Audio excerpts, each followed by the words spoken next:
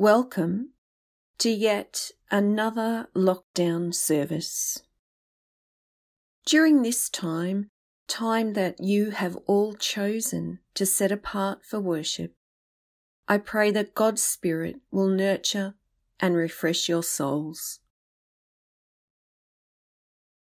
Today's call to worship is based on Ephesians chapter 4, verses 4 to 6. There is one church under Christ. There is one Spirit that unites us. There is one hope that draws us into a relationship with God.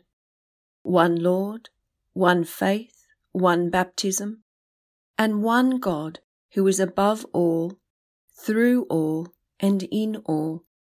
Let us worship our awesome God. The first hymn we will listen to today is Guide Me, O Thou Great Redeemer.